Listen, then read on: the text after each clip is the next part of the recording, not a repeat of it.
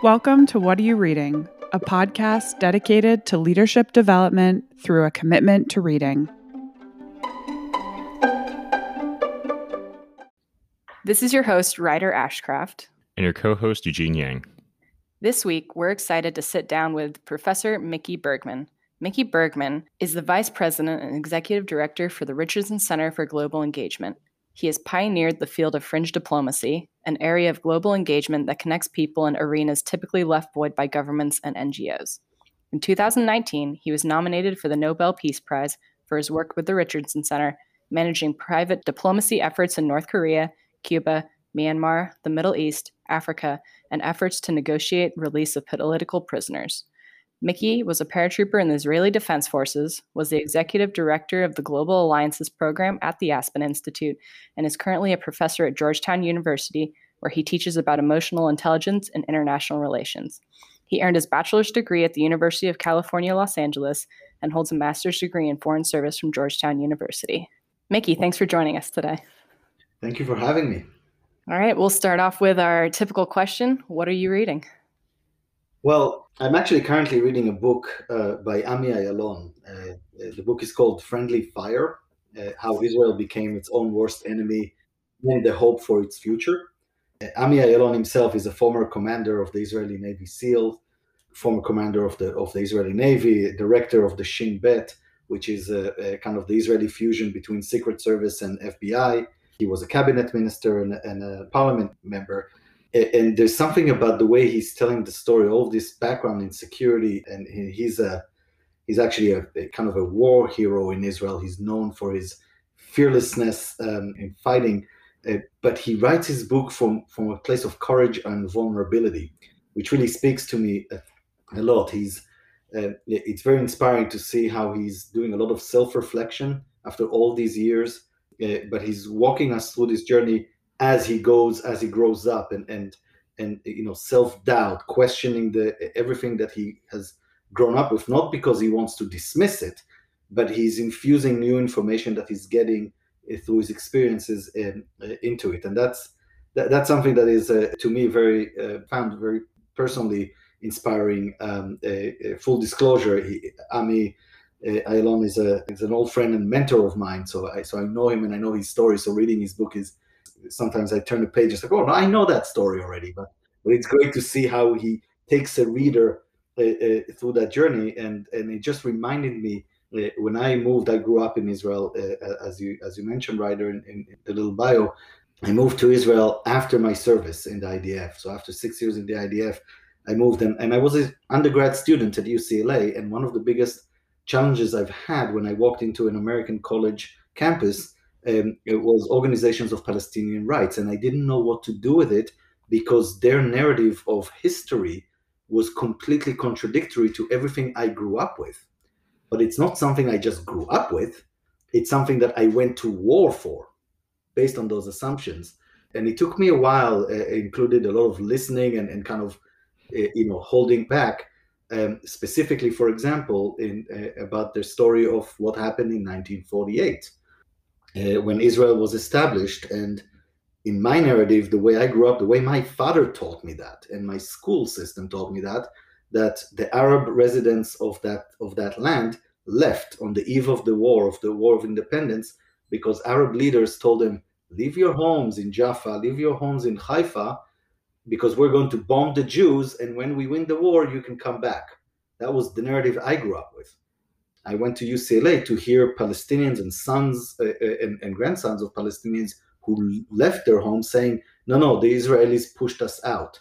And it took me a while to come to realize that the truth, like in many things around in life, is somewhere in the middle. And now we have declassified reports, and we know that it was a mixed bag. Some of them left for the reasons that I was told. Some of them were forced out. And realizing that really changes the sense of orientation of your brain from growing up, going to war for that, risking your life for that, and what happens. And I remember I had this pretty tough moment with my father coming back on one of my visits to Israel, and I said, why didn't you tell me? And my father looked at me and he's like, of course we didn't tell you. We need to grow, we need to raise a generation based on the story of our people, not of somebody else's. Thank you for sharing that with us. So, based off of those experiences that you had growing up and the experience of being a soldier in the IDF, could you maybe elaborate a little bit on the importance of continuing to be a scholar while you are in the military? Maybe talking about the importance of learning the history and the different perspectives and how that influences your leadership style in the military.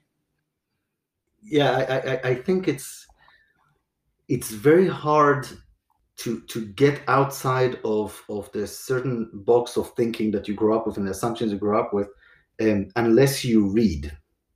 And my wife will probably listen to this and start laughing. Haha, he doesn't read much. It's true, I don't read much, but every time I do, it gives you that window into and a perspective that helps you refine. You might be reading about something completely different, but it suddenly teaches you something and helps you see things in perspective, or move out a little bit from from the little zone of war or service that you're at. And reflecting before this interview, I was trying to remember what was the most impactful book that I read during my service.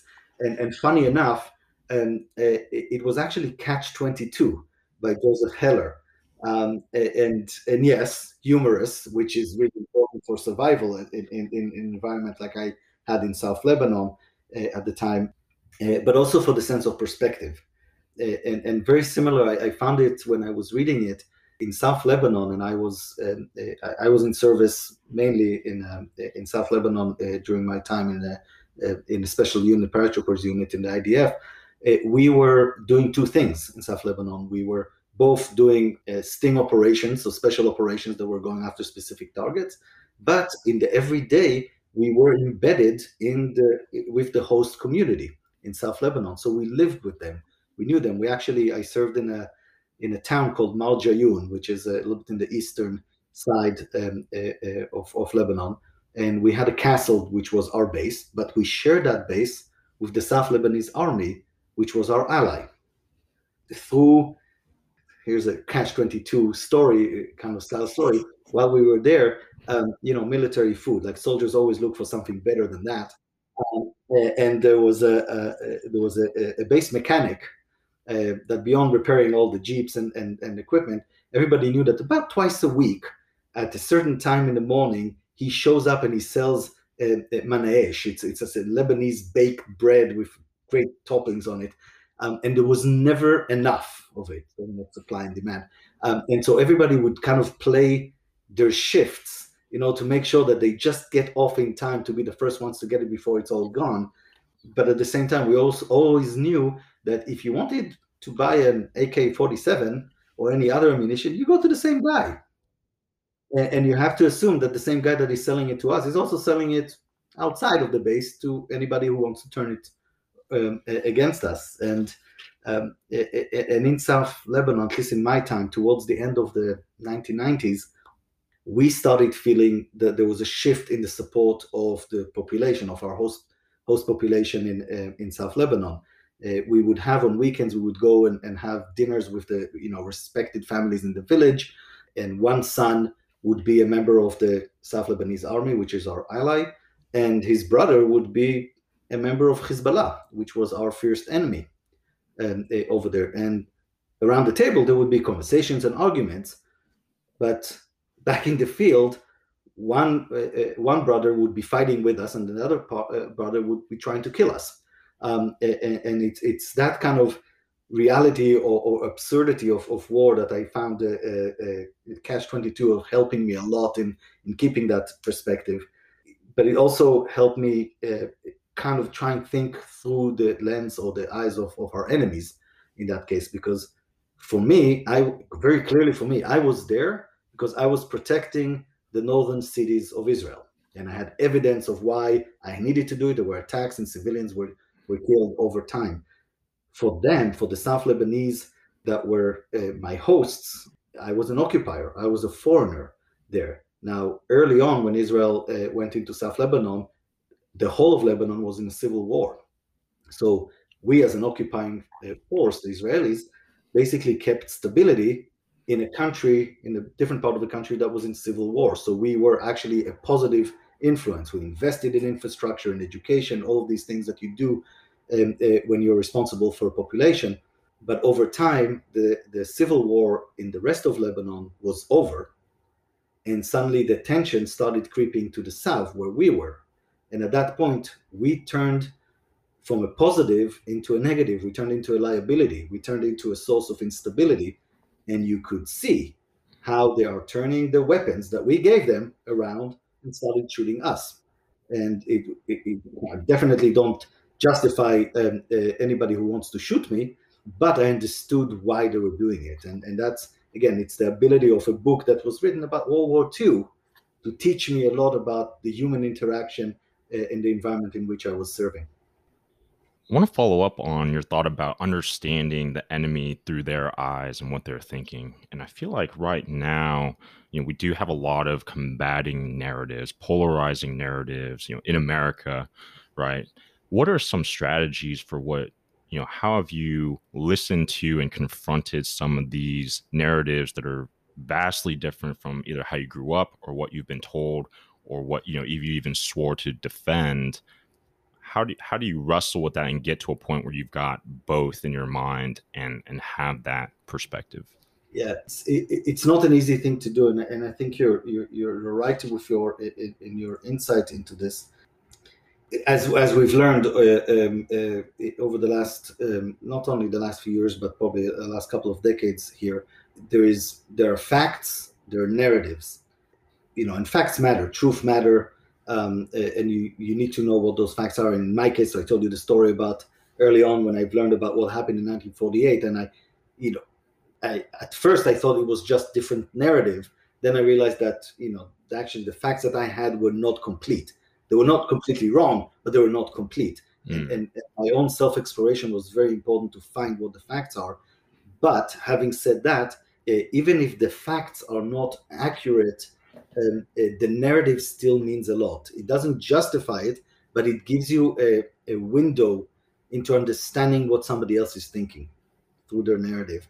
And that is something that is extremely important to do. That's the heart of emotional intelligence, or one of the planes of emotional intelligence when you try and think of awareness of others.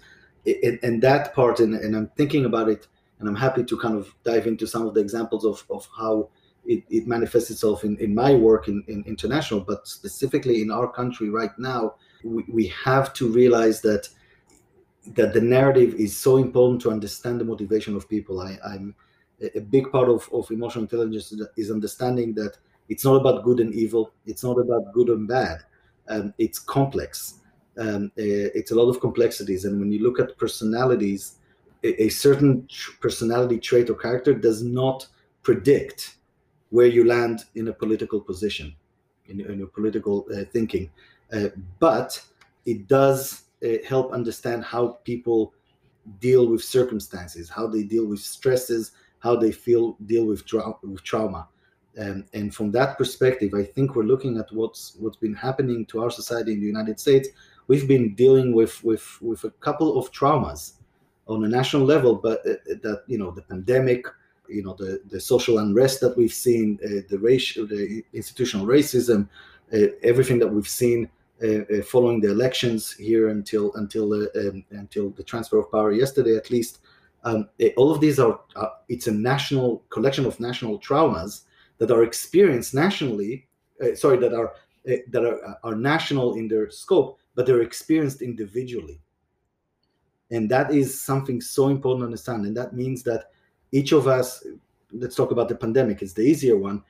Each of us have experienced the pandemic in a different way. Some of us have not been touched by it. Some of us know people who were sick. Some of us lost people. Some of us got sick ourselves, or lost family members. So the experiences and the stresses that we've experienced with them are very, very different. Now, put on that the layer of our individual personalities, and the way that informs the way we process that trauma.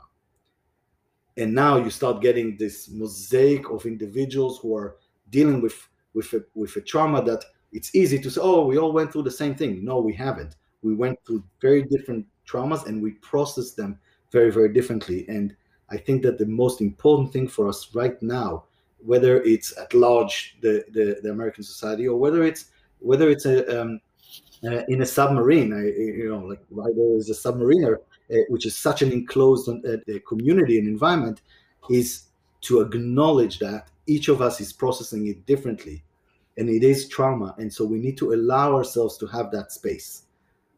Don't never assume that the way you're thinking or the way you're processing something, even if it's the same piece of information, the same fact, the same truth, doesn't mean that the person next to you that you share a bunk with is processing it emotionally in the same way. And a big part of it is giving that space to process it. So you do bring up a really great point that people in the service are generally pushed together in very tight quarters or very stressful situations. So you teach the course on emotional intelligence through the School and Forest Service at Georgetown.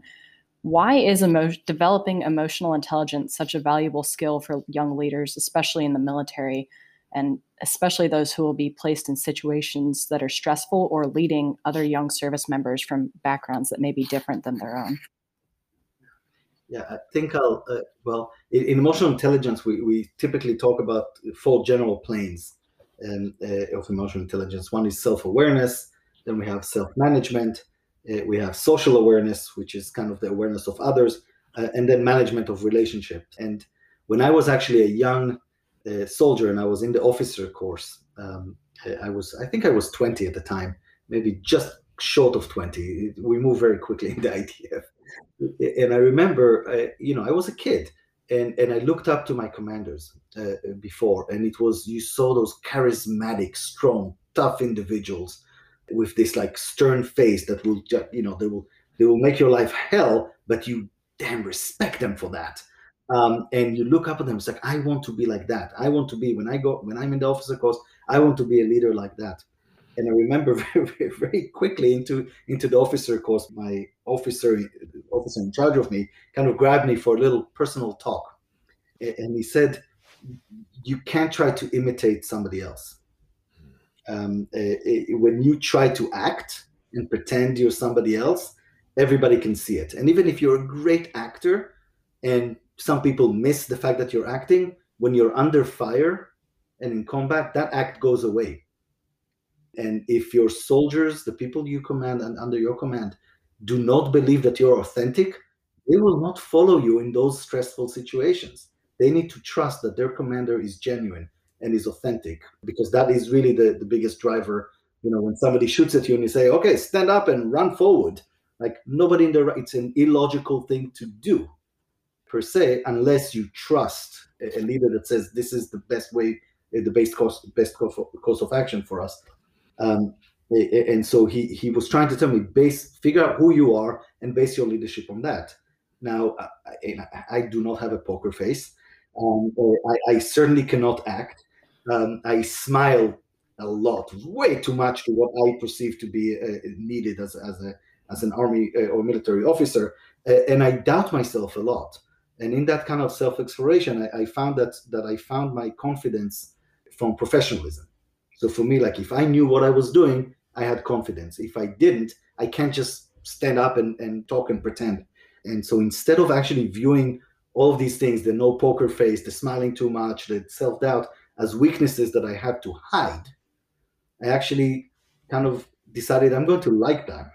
I'm going to look at them as something that I lean into as a part of my leadership, and that really served me well.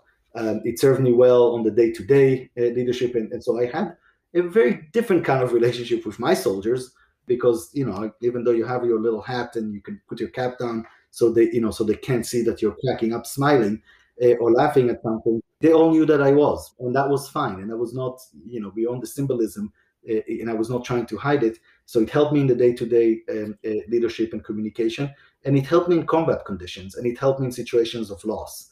And so I found that to be one of the most powerful lessons that I've learned from this. And in that is the understanding that there's no such thing as a good personality or a wrong personality for leadership.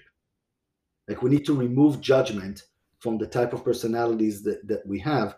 Each of the personality we have is unique, and it's good in itself. It's just a matter of if you are genuine to it and you lead with that. Sorry, that's how you're able to basically to communicate, to negotiate, to engage, and to lead within the military. Now, all of this is an example of self-awareness, but equally important are the planes of social awareness and relationships and relationship management, in order to try and kind of understand your other servicemen who are serving with you, your commanders at all of their levels, the community, the environment in which you actually operate.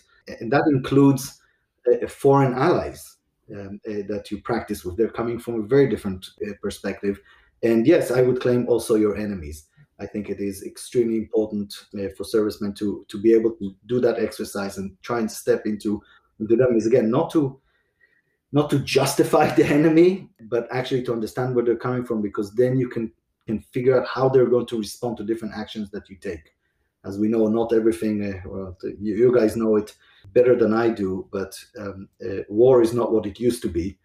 You're not just fighting a two-dimensional enemy and it's about the firepower. And you're embedded in the population. You need to understand how that population reacts. When the population is hopeful, the likely that they will host the people who are going to try and hurt you is less. And when they're less hopeful and they believe that violence is the solution, then you'll have real trouble existing within another population. So there's a lot of things to try and understand that it's, I think, very, very critical to servicemen and leaders in the military. So in regards to stepping into somebody else's perspective, in your role at the Richardson Center for Global Engagement, you often travel to countries like Myanmar, Iran, and North Korea to conduct fringe diplomacy. And these are countries that don't generally have the traditional relationships, especially with the United States or other Western countries. And some of these travels have been for the purpose of negotiating the release of American hostages. Could you briefly describe fringe diplomacy and then talk about the extent that emotional intelligence has influenced your interactions and your successes in these countries? Yes, absolutely. And I'll start with fringe diplomacy. Is kind of the way I define it is kind of the space that is just outside of the government's capacity and reach in international relations. It is mainly based on the fact that my belief that non-government entities, whether it's a private sector, whether it's NGOs, whether it's academics, artists, whatever it is, we kind of share the same objectives, of governments. And we're looking for, at least of all governments, we're looking for a stable, peaceful, and prosperous world. But as non-government, we actually have a little bit more flexibility and reach, or less constraints, one can say, than governments do. And that's kind of the space that I really like operating in. So we're not doing it to spite government. We actually coordinate with governments, especially in some of these problematic places, but we're not doing it on behalf of governments.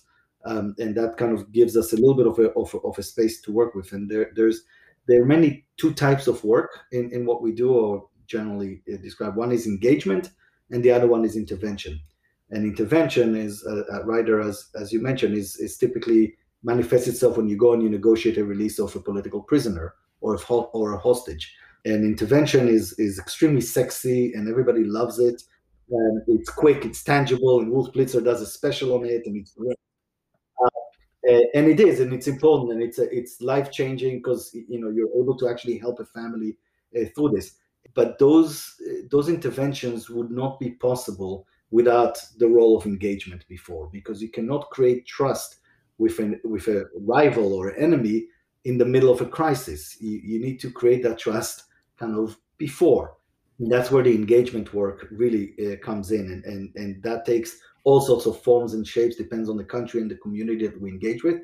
One of the important things for us is that we're not doing the engagement solely for the purpose of being able to have an intervention at some point. So we want to make sure that the engagement in itself is something that is helpful to the society and the community that we're dealing with, and as well to our own country.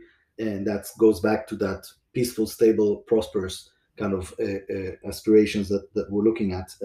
And emotional intelligence in all of this is such a critical form, but not only on the basic way. Oh yeah, we were going to North Korea. Let's think what the leader Kim Jong-un thinks and wants. Even though we do that a lot, But I'll give you an example. When I was there to try and negotiate the release of Otto Warmbier, the American student that was held there, when you land in North Korea, you're assigned a couple of minders next to you, and yes, they're there to make sure to overlook at you, to see that you're not doing anything wrong and all of that stuff. But they also have another job. They need to spend the first few days with you in order to basically mind from you everything that you are there authorized to negotiate, what you're willing to give for it, what you really want, because that minder that is responsible for you has to submit a report to his boss, which at this point is the Vice Minister of Foreign Affairs, articulating to him exactly what you are about to ask him and what you're authorized to give him in return. Why? Because that foreign minister or vice minister is not authorized to negotiate with you. They have to send that memo up to the leader, who then tells them how they can respond to what I'm going to say. Now, there's a lot of ifs and conditions in this. That means that my minder has to write an accurate report to his boss. And he's typically a young guy. It's probably a first assignment because I'm not a big shot. So, it's a young officer, and the stakes for him are pretty high, meaning if his report is not accurate, if I show up in the meeting with the foreign minister and I surprise the foreign minister, putting the foreign minister in a position where he doesn't know what he's authorized to tell me or not, because that's not what he expected, it's not only the professional career of my minder that is at stake here. And so you have to that gives you an insight into his mindset and his emotional state when he's talking to you. And so in that case, knowing that, because it was not my first visit to North Korea, and we prepare and we think through this, it was indeed my first time leading the delegation and leading the negotiations, because Governor Richardson was with me in the past. This time it was me leading it. So in the ride from the airport to our guest house, I looked at my minder. His name was Kim originally, and I said, if I fail this mission, Governor Richardson is going to kill me. Like, I'm really nervous about this. I really need this to work well. And I was obviously sharing something myself. I wasn't feeling that much that my life is at stake, but it's a way of giving him a license to understand or to see that, hey, we're on the same boat here. And we talked a little bit, and then I said, look, because I cannot risk this. This is my first real mission that I'm leading, and I want this to be successful. So I don't want you to be surprised by anything. Ask me all the questions you need. I'm going to give you the genuine answer. I promise you, I'm not going to surprise you. I have no interest in surprising you. And by doing that, it almost became, in that little bubble, in our bubble, him and I became in the same team, trying to make sure this trip is as successful as possible without any of us losing our heads over it, even though we're on the opposing side of the negotiations. And so that's an example of how that plays. And also I'm trying to take it down from, let's think about Kim Jong-un and how he thinks about the world. But actually, it's not only about the leaders, it's about every level of the people that you're talking to and engaging with. And yes, we do that also kind of a little bit more in the, for population. And it actually, if I may, there's an important point here to touch on the difference between empathy and sympathy.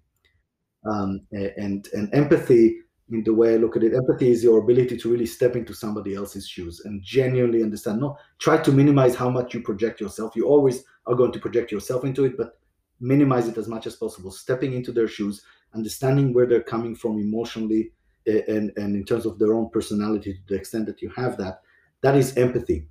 Sympathy is when you align your own objective with theirs. And there's a line there. And sometimes it's a hard line to it's a hard line to keep, especially when you're an ambassador and serving in a host community. Sometimes that gets kind of mixed, and it's a challenge to do it. But in any of my missions, when I try to empathize with the North Koreans or with Hamas, which I had negotiations with in the past, I'm not sympathizing. Trust me, I'm not. I don't I don't justify what they're doing. I don't align my objective with theirs, but I can better understand why it is that they're doing what they're doing, and therefore predict how what levers can actually get some results from them. And I'll say that people who cannot experience empathy or cannot deploy empathy sometimes confuse it with sympathy, and it's a very easy way to attack empathy. So, as myself, Israeli former IDF soldier, I do believe that the Palestinians have a right for a state. And I empathize with the Palestinian position.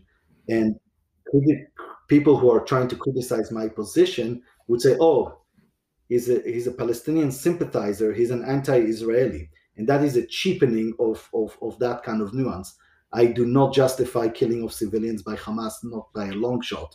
But do I and at the same time I can empathize with the Palestinian plight, and that's something that is kind of important. So going back to my little North Korea example on this one, if you ask any American or most Americans what should we do about North Korea, everybody will have ideas. We should sanction, we should bomb, we should engage, a whole variety, everything legitimate in a conversation. But if you ask most people, why do the North Koreans hate us so much? There will be a blank stare back, because we just don't take time to try and think about it, not to justify it, but to think about it. And in the case of North Korea, one of the main questions that I like to ask when I talk to audience is if anybody knows how many Koreans died in the Korean War, because most Americans, even if they know that there was such a war, they think about it as this sandwich war that was between World War II and Vietnam. But for the North Koreans, there were 4.5 million Koreans that died in that war. Now, not all of them were North. There were North and South, but for them, it's the same people. It's Koreans. And that number is a huge number. And it's not that long ago. This is second, third generation since. So grandpa and grandma and mother and father and uncle and mother who were lost, each family. And we have never acknowledged that. Again, it was war. There's nothing to, it's not about apology. It's about acknowledging. And once we understand that, we can start to understand the big rift that we have on skepticism between our people, on mistrust and their belief that we're sitting here doing this conversation. And really what we're thinking about is how do we invade Pyongyang, which obviously is not what we're talking about, but that's their perception of it. So I'm curious about, in the example of your North Korean minder, when you shared your insecurity or your vulnerability, that might be something that intuitively feels dangerous or risky. Can you talk about navigating that? I mean, in my mind, I think, okay, there might be some risks with showing them a weakness. Obviously, you're building rapport and showing them that you understand, empathize his situation. How do we balance that, or are there real risks that you're incurring by doing that? Yeah, no, thank you, Eugene, and that's a great question. And at least in the IDF, we used to say that a good question is a question you have an answer for, and a great question is a question a question you have a slide for. So I don't have a slide, but the point I'm going to go to is that it goes back to what I started with, which is finding out your genuine self. Now, what I just described as a style of engaging and leaning in is the style that works for me and my personality and my way of doing so. I am, when you take those personality tests, and we can talk about them a little bit, I come, I come high on honesty. As I mentioned, I'm not a good actor, and so instead of trying to, for me, hide what I actually believe and think, I lean in with this. So genuine, being authentic is almost my power tool when I engage in this case. So even though it looks like I'm sharing vulnerability, I am being vulnerable and sharing that, but it looks to some people as weakness. In the way I operate, it is actually not a weakness. I'm appealing that way. But if somebody else next to me has a very different personality, like my boss, to be honest, Governor Bill Richardson, we are very different personalities. And for him, that will be a sign of weakness. Funny enough, he likes to refer to me as weak because of these things. he would do the opposite. Like he would go hard. And so my point on this is that it really depends on your negotiations. Your negotiation style should depend on your personality, your genuine and authentic personality. And that's something that I believe everybody needs to kind of explore. And there are tools for it, and I can talk about that as well. All right. So we're in a time right now, and you've mentioned this already, when we're kind of dealing with social unrest, systemic racism. There's a pretty sharp political divide, and this happens in the military. It's not an organization that is exempt from the issues that we see in the country. Could you talk about a role that you see emotional intelligence playing to utilize or create a more diverse and inclusive force structure within the military confines? Yeah, and so we talked a little bit before when Eugene asked that question about basically accepting the fact that we went through this trauma and accepting the diversity of personalities, backgrounds, and stresses that people have experienced, and therefore how we deal with trauma. So I think that's a big part of it, and I think that actually the military in its organization is actually really well equipped to be able to deal with it. If it's been taken, it can go either way. If it's ignored, it can explode. But if it's not ignored, if it's actually people are paying attention to it, it can be the great melting pot that it is, and actually help work through all of this. I would say, in addition to that there's, let me say it that way, the way we process emotions and feelings is through physical sensation. I know, Ryder, you know that because we spent some time talking about it in the past, and it comes through our nerve system. Meaning, it's kind of its basic biology. Like we get signals from our nerve system. It goes into the base of our brain, where those signals transform into emotions, and from that point, those emotions, that information gets conveyed from the base of our brain, or the back of the brain, to the front of the brain, where we actually process logic and make rational decisions. And that kind of, I guess it's kind of a road. You can see it almost as a road.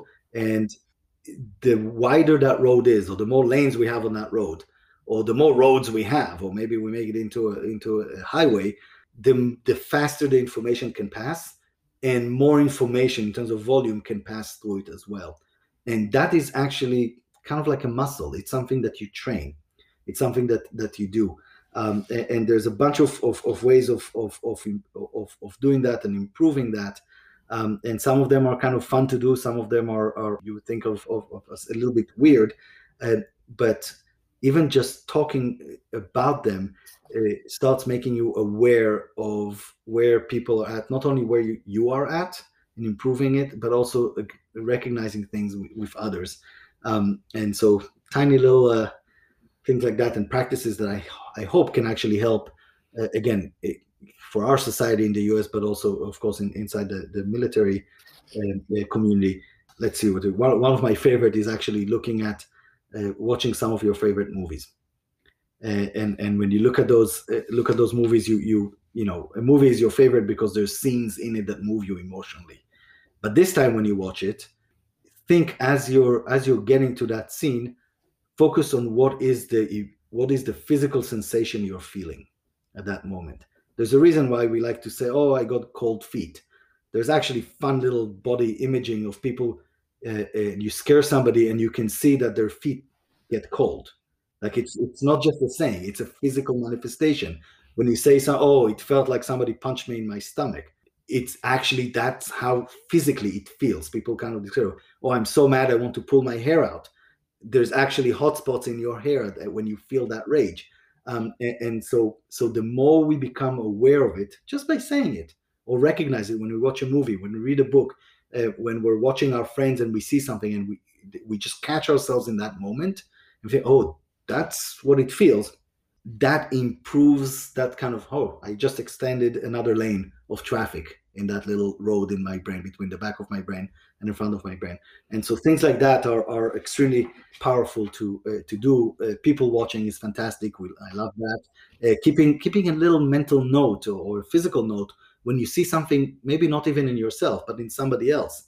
And so you watch TV and you see something in the news, you see some people react to just like, oh, that's an emotional reaction here. What was just thinking through this?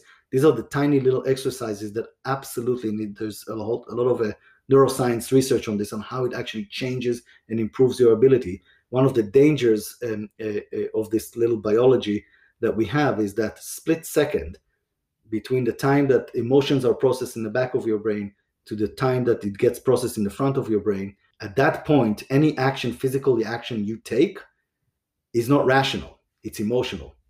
And there's a name for that. It's called emotional hijacking. It is when you react based on your emotional responses, and just simply because the rational part of the brain has not received the information yet, but you're already reacting, you're speaking already, or you're punching somebody already, and it might be absolutely against your interest, but you're in that moment, you're emotionally hijacked. And the more we train our brains to recognize those emotions early, speed up the processing time of it, the less we will be subjected to emotional hijacking. And one of the fun things and exercises on this is for everybody who's listening, probably next time you get really mad, just take a mental note and see, am I emotionally hijacked right now? And just find yourself in those moments, because again, just finding yourself, catching yourself one time or remembering a time that you were, is already going to prevent you from getting hijacked next time, or at least recognizing it while you're doing it. You might not be able to stop because you're emotionally hijacked, but you would recognize it. Awesome. It's like being back in class again. It's fantastic. If I can, because something I was thinking about, and that actually went beyond our class, so I'll start from here a little bit. But one other thing that I think can be very helpful, and there's more and more tools of that for everybody, is, and it goes towards the kind of that finding your authentic self and your authentic leadership, because it's not something that is easily found. There's 4 steps I think that anybody can take. The first one is getting your data, or getting data points. What do I mean by that? Taking some of those personality tests. So there's the Hexaco test, which is a great, easy, available, free test to do when you get kind of results on personalities. There are other personality tests on this. You get some group feedback from some group exercises about your own personality. You do an emotional intelligence test, also available. Some of them are kind of long and boring. Some of them are too short, but they exist out there. None of these tests, by the way, is the absolute truth. These are data points. But the more data points you have, the bigger or the more coherent picture you have about yourself. So getting the data is stage 1. Stage 2 is now kind of accepting the data, or struggling with the data, because you're not always going to like what you get, or you don't always going to agree with what you get. So, for example, in the Hexaco test, one of the personality traits is agreeableness, and it is very common that somebody that scores very low on agreeableness will come back to you with feedback and say, "I think this test is completely inaccurate. I came really low, came out really low on agreeableness, and I'm a very agreeable person." And so, we're saying it here as a joke. It happens a lot. But the point is that you have to kind of go through the process of accepting that data that you're getting, those data points. The third point is embracing it. And that is the part that is kind of hard for us, because there's so much stigma associated with any kinds of personalities. And also, to be honest, the nature of the tests is not very helpful, because when somebody says, "Oh, I graded low on agreeableness," it sounds like a negative. When you're low on agreeableness, that means that you're the one who's a critical thinker, that you're the one in a group that is going to say, "Wait a minute, I disagree with that," and that's an extremely helpful characteristic. In other words, what I'm trying to say in that kind of embracing part is remove judgment from this. There's no good and bad in this. You just have to accept it for what it is. You might, I wish I was a better poker player. Maybe would have won some games. But I'm not, and I'm embracing that. It's not bad or good, it's just the way it is. So embracing is kind of the third part. And then once you embrace it and you feel complete with who you are and what you know about yourself, the fourth part is really leaning into that character. And because from that, you can now design everything about your leadership, your communications, your negotiations, your engagement with everybody. And it can be your colleagues in the submarine, it can be your commander, it can be the people that are under your command, or it can be your partner in life, it can be your parents, it can be your friends, it can be your neighbors. It's everybody in your life. As soon as you figure out your authentic self, and you're not trying to pretend in terms of character of being somebody else, the easier it becomes. And I think the more reliable it is. And I think that's a useful tool to use. Awesome. Well, thank you so much for being here with us today. Emotional intelligence is an incredibly important topic, especially for young leaders in the military. And I appreciate you taking the time to kind of delve a little deeper into the subject. Of course. And thank you for having me. And thank you for your service, you and everybody who's listening.